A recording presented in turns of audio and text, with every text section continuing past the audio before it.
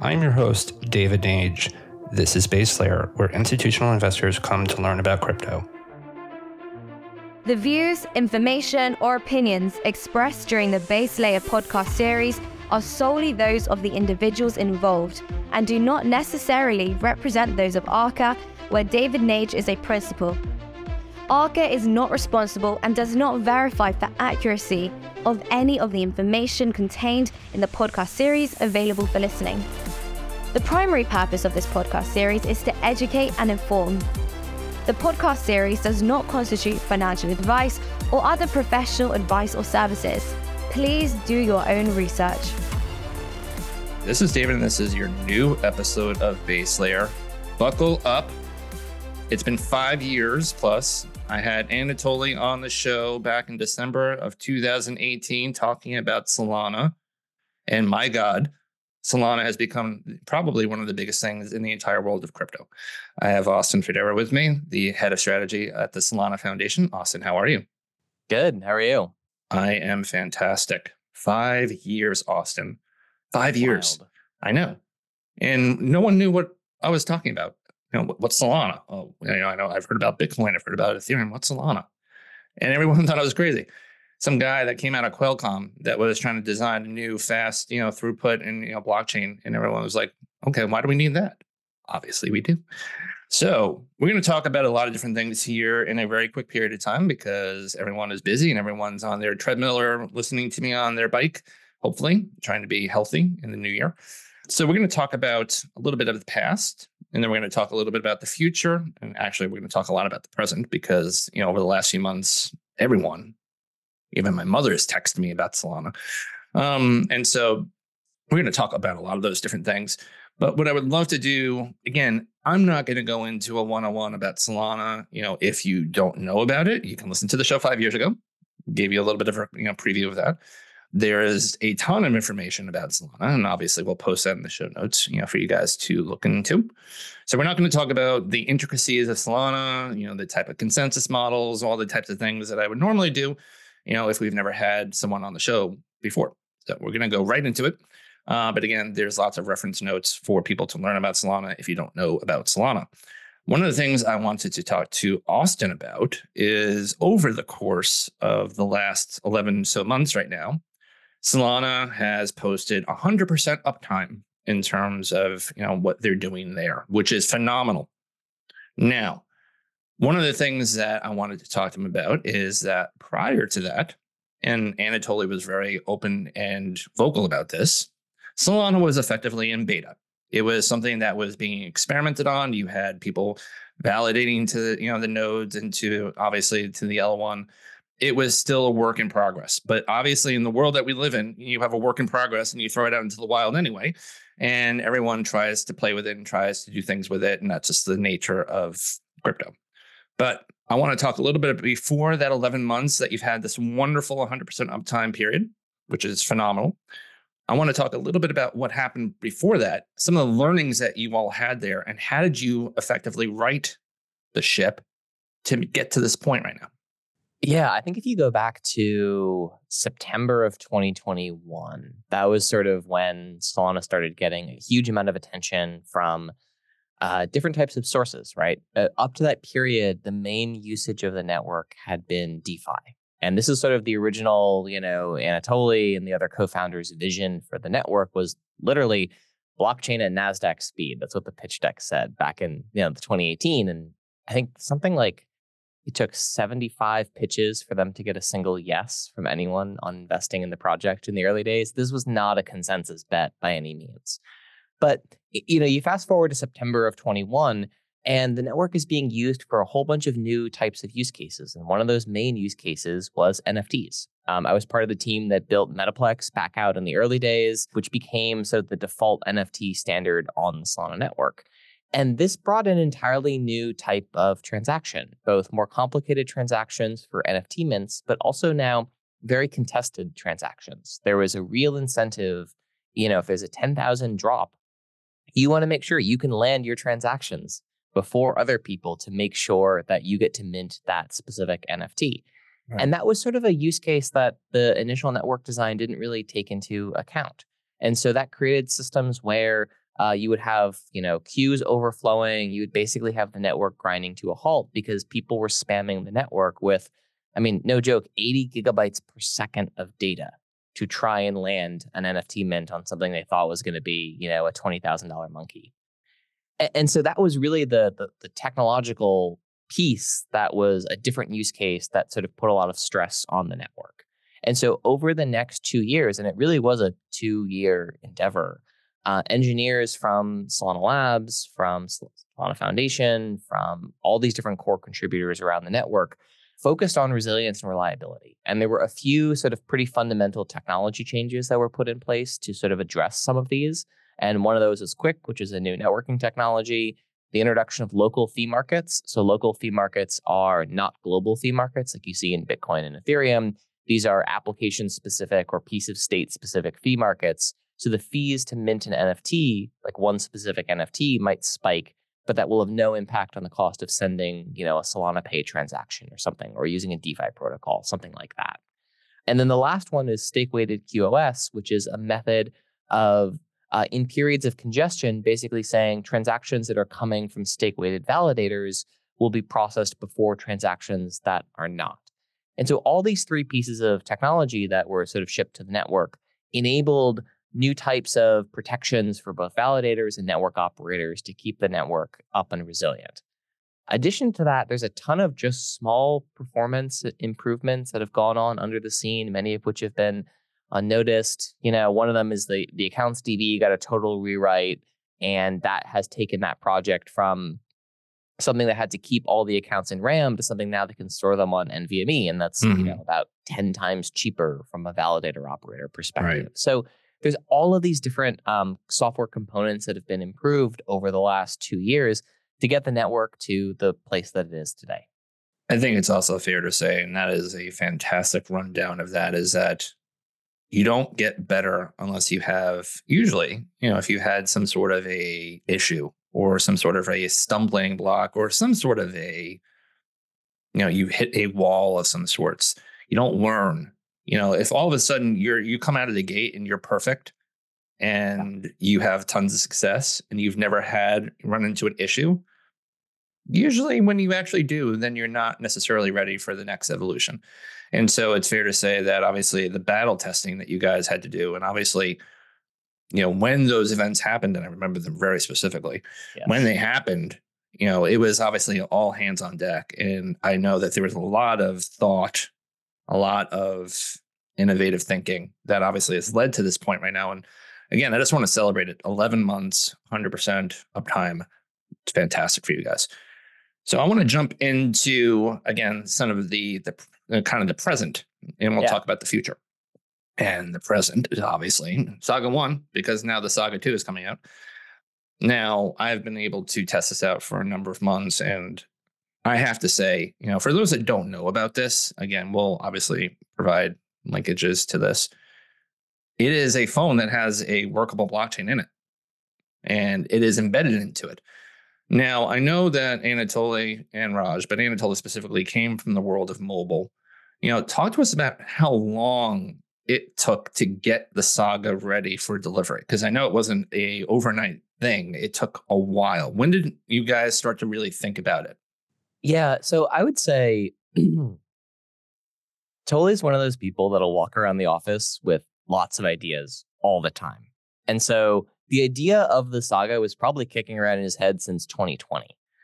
When it really became something that was a project that was staffed and folks were working on was about 1.5 years before the phone actually was released.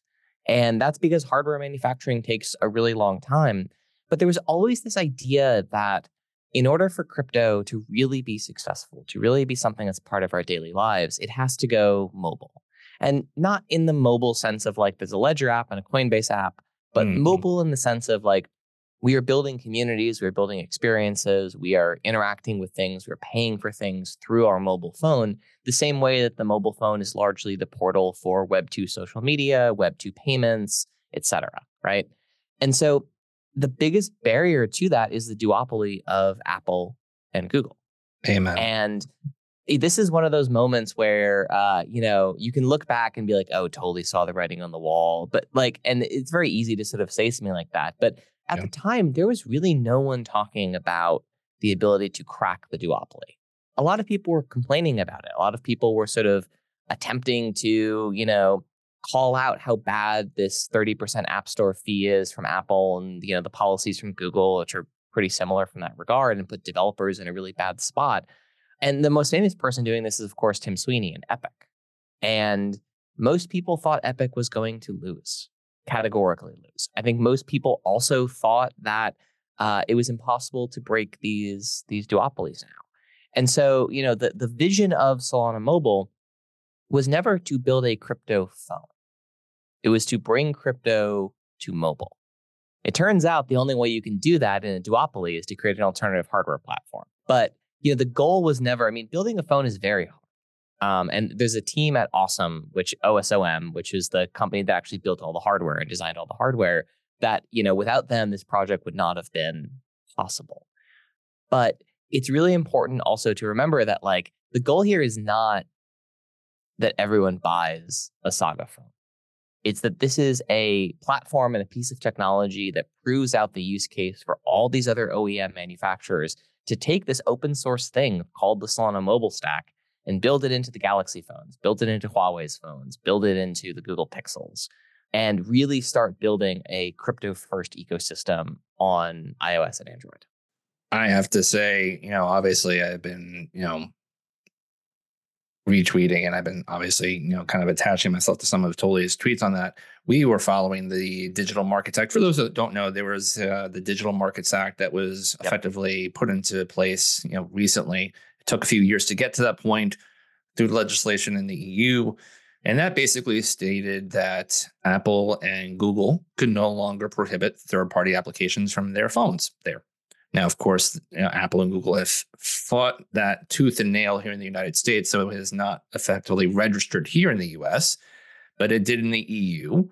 And me and many others, I'm sure Toli as well as many of you there, thought that this was a starting point. We were going to come to a point where, okay, the gates are down. We were going to have some freedom now. And for those that don't know, Apple has made it very punitive, effectively, and restrictive over the course of the last week or so, to really embrace that new freedom because they don't want it. Yeah, in some areas, in some not as much, right? I think it's so the model Apple's been working on, as far as I've understood, is they're going to start taxing you for installs as opposed to in-app payments. Yep. And I think this is actually one of the rare cases where this is not going to be a barrier in crypto in the same way. I think that this is certainly problematic if you're trying to run a social media network that's not going to be distributed through the App Store for whatever reason. But I actually think this is a great use case for crypto, because most people who are doing things on blockchain are used to a financial component being attached to it. There's something about blockchain that is reset our brains, right? Web 2 taught us everything should always be free because it's monetized on the back end as your data, your ads, all that nasty stuff that goes with it. But in Web 3, folks are very comfortable paying $20 to transact on Ethereum. And, they're very comfortable paying, obviously, much less than that to transact on Solana. But there's if the price is a really strong motivator for product market fit. And so I think the applications that are going to be built on iOS in this new open framework in the EU, we're probably not going to see decentralized social media like Farcaster take off anytime soon, just because of the pricing models. But this is a boon for DeFi applications. This is a boon for anyone who's actually building applications that have revenue models that, work great for users. That, I think there's actually a lot more openness there, specifically around the Web3 implementation that folks are thinking of. Someone like Magic Eden or OpenSea. This is a huge win for them, right? Yeah. Adding a 50-cent one time a year tax to your first NFT transaction is minimal for them to get access to that kind of a market. Right. Now I'm going to shift gears a little bit, and this is going to be a little bit funny for people that are listening, but again, for Austin, for those that are deeply embedded into the Solana ecosystem, you know all about this. But one of the things that I was taken about, and one of the things I wrote a little bit about, I think there's some writing online about that possibly, is when I started to really experiment and when Bonk came out. Now I will credit Joe McCann for that. He was evangelizing it all over the place. And Joe, you did a great job with that. But when I started looking at Bonk, and Bonk, for those who don't know, some call it a meme coin. I don't actually think it is. I think actually the majority of people who are calling it a meme coin are undercutting what it actually is. Bonk is a digital asset. It is something that was airdropped for those that have Solana Saga phones. And one of the things that I found it completely compelling is that when you open up Bonk, it is an app store within the phone itself. It gives you access to DeFi applications, to gaming, to SocialFi. And effectively, you use Bonk to open up and to use those different things. Now, there's a game on Solana called Photo Finish. I could have used Bonk to actually, it's a horse racing game, which is taken off massively. I could have used Bonk to actually participate in that game. I could have used Bonk in Jupiter, which is one of your biggest dexes on Solana right now. It's interesting how the architecture of a digital asset that most people are laughing about as a meme coin. Now, I'm not saying laughing because it's obviously very serious, but most people consider it a meme coin. I think of it as like an app store key. It basically opens up a world of things that are happening on Solana. Now, I'd love to hear your thoughts on that. Yeah, I mean, people say meme coin in sort of a dismissive way, but I like know. meme coins are proxies for community. Right. No one gets excited about a meme coin that has no community behind it. That's just a scam coin, right? It's like altcoins too. It's like altcoins. Why do we keep calling these things these names? It's ridiculous. Yeah. But there's this the ultimate meme coin is Bitcoin. Right. Right. Bitcoin has no utility besides the social consensus that it is worth money and it is valuable. And that is the definition of a meme coin, right? And that's great. Like Bitcoin is the world's most successful meme coin to ever have existed. But people don't think of it that way. They think of it as it's this transcended class of store of value. It's like, I don't know if Bitcoin's more of a store of value than Doge or Bonk or, Wen or any other like token that's kind of out there that really has like a social cachet behind it. That's kind of a good thing, right? At the same time, I don't think you want base layer technology tokens to be meme coins. Like Solana, it exists for Sybil resistance and to pay transaction fees on the network, right? Mm-hmm. It does not exist for the reasons that Bonk exists or something like that. But the team at Bonk has done an incredible job integrating that token into a whole bunch of different products and services across the Solana ecosystem and building stuff out themselves too. And, at some point, how do you define what the difference between a meme coin and a project is? I think it's a pretty hard thread to pull on and come up with a definition that doesn't feel like it's, betraying one of the two. Right. So as I said, we talked a little bit about the past. We talked a little bit, obviously, about the present. And obviously now we're going to talk a little bit about the future. And the current future is that obviously you guys have sold out a ton of the Saga 2 phones. So for those that don't know, the Saga 1 came out, comparable to other market, phones in the space. Obviously, this is a phase 1, a kind of a rollout for them. It wasn't the cheapest phone in the world. I think we can be honest. The Saga 1 did not sell the numbers that, folks at Solana Labs and myself and folks at Solana Mobile were hoping for initially. Right. And this is partially it launched in a bear market, right as crypto was sort of like crashing down entirely. Yeah. And I think the other component too was the pricing was on par with a lot of the flagship phones at the time. And, there was reasons people thought it might not have been worth that. But what folks didn't take into account was all of the crypto features. And some of those included airdrops and rewards and those sorts of things. So, that was sort of the inspiration for a second version of a device. And just as I'm hearing you talk about that, one of the things that I want to make very clear to people is that when you have if you have a Apple phone, if you have an Android phone, if you notice it when you for instance, Apple just released a new update, I think it's 17.1 or whatever it was, all of a sudden a few apps just popped up that they give you. Yeah. And how nice of them. I know. And what's interesting is that this is not that dissimilar to things that happen with airdrops and things that are happening within the crypto ecosystem, is that, you will get applications, and these things are applications. These things are software. The NFT itself, and we can talk about this forever, but the NFT for itself, in one of the theses that we have, is that it's a piece of software, and that is becoming dynamic, and that is becoming upgradable. And so if you have an NFT today that maybe gave you access to, a concert, or gave you access to, some sort of a party, you hold it, and those people behind that can actually upgrade it and give you access to other things too. And it's a continuous kind of connection. And so there's a lot of things happening here. But again, I'm keeping Austin on time here because he's very busy. And, we're going to talk more about that another time in another place. But again, we want to talk about the future here. So the Saga 2 has been selling fantastically well. Talk to us about what the future of Solana is for the next 6 to 12 months. And obviously, as a big part of that, what the Saga 2 is going to be a part of. Yeah. So the first version of Saga and the current version of the next chapter 2 is being built by Solana Mobile, which is its own actually independent company from the foundation. They spun out of Solana Labs. And so I'm excited for that project. I'm excited to see how they do. It's not something I'm directly involved in at this point myself, but there's a lot of great folks working on that. I think on the network level, one of the most impactful launches of 2024 actually just took place, which is the launch of token extensions on Solana. And token extensions are a new token program that is really designed to meet the needs of businesses and enterprises that are looking to build on blockchain and are currently looking at permissioned private environments instead of public blockchains. Solana is really the first network to bring this level of integrated developer and user experience to a public blockchain.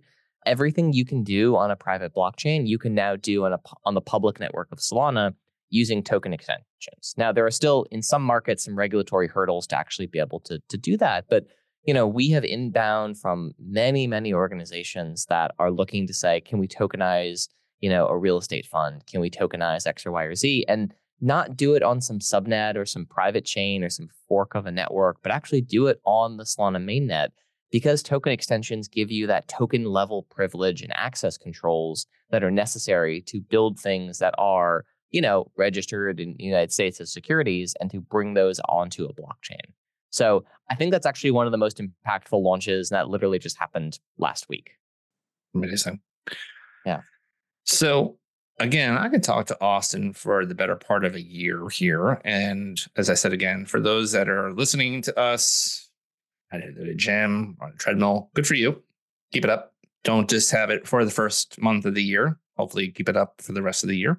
There's so much happening in Solana, and hopefully we can have you back on again in a few months, talk through some of the, obviously, the new innovations, the extensions that you just obviously alluded to is massive for you guys. I wanted everyone to hear kind of, the growth story here. And obviously the growth story has been where, as I said, again, you have been battle tested and you have been put to the limits, and you guys have obviously shown as a ecosystem, as a group of validators out there that, when you're pushed to the limits, you can push back, and you obviously can continue and survive and sustain and grow. So we're going to talk to Austin again, in a few months. Austin, thank you so much for coming on the show, and we'll be back with you soon. Thanks for having me.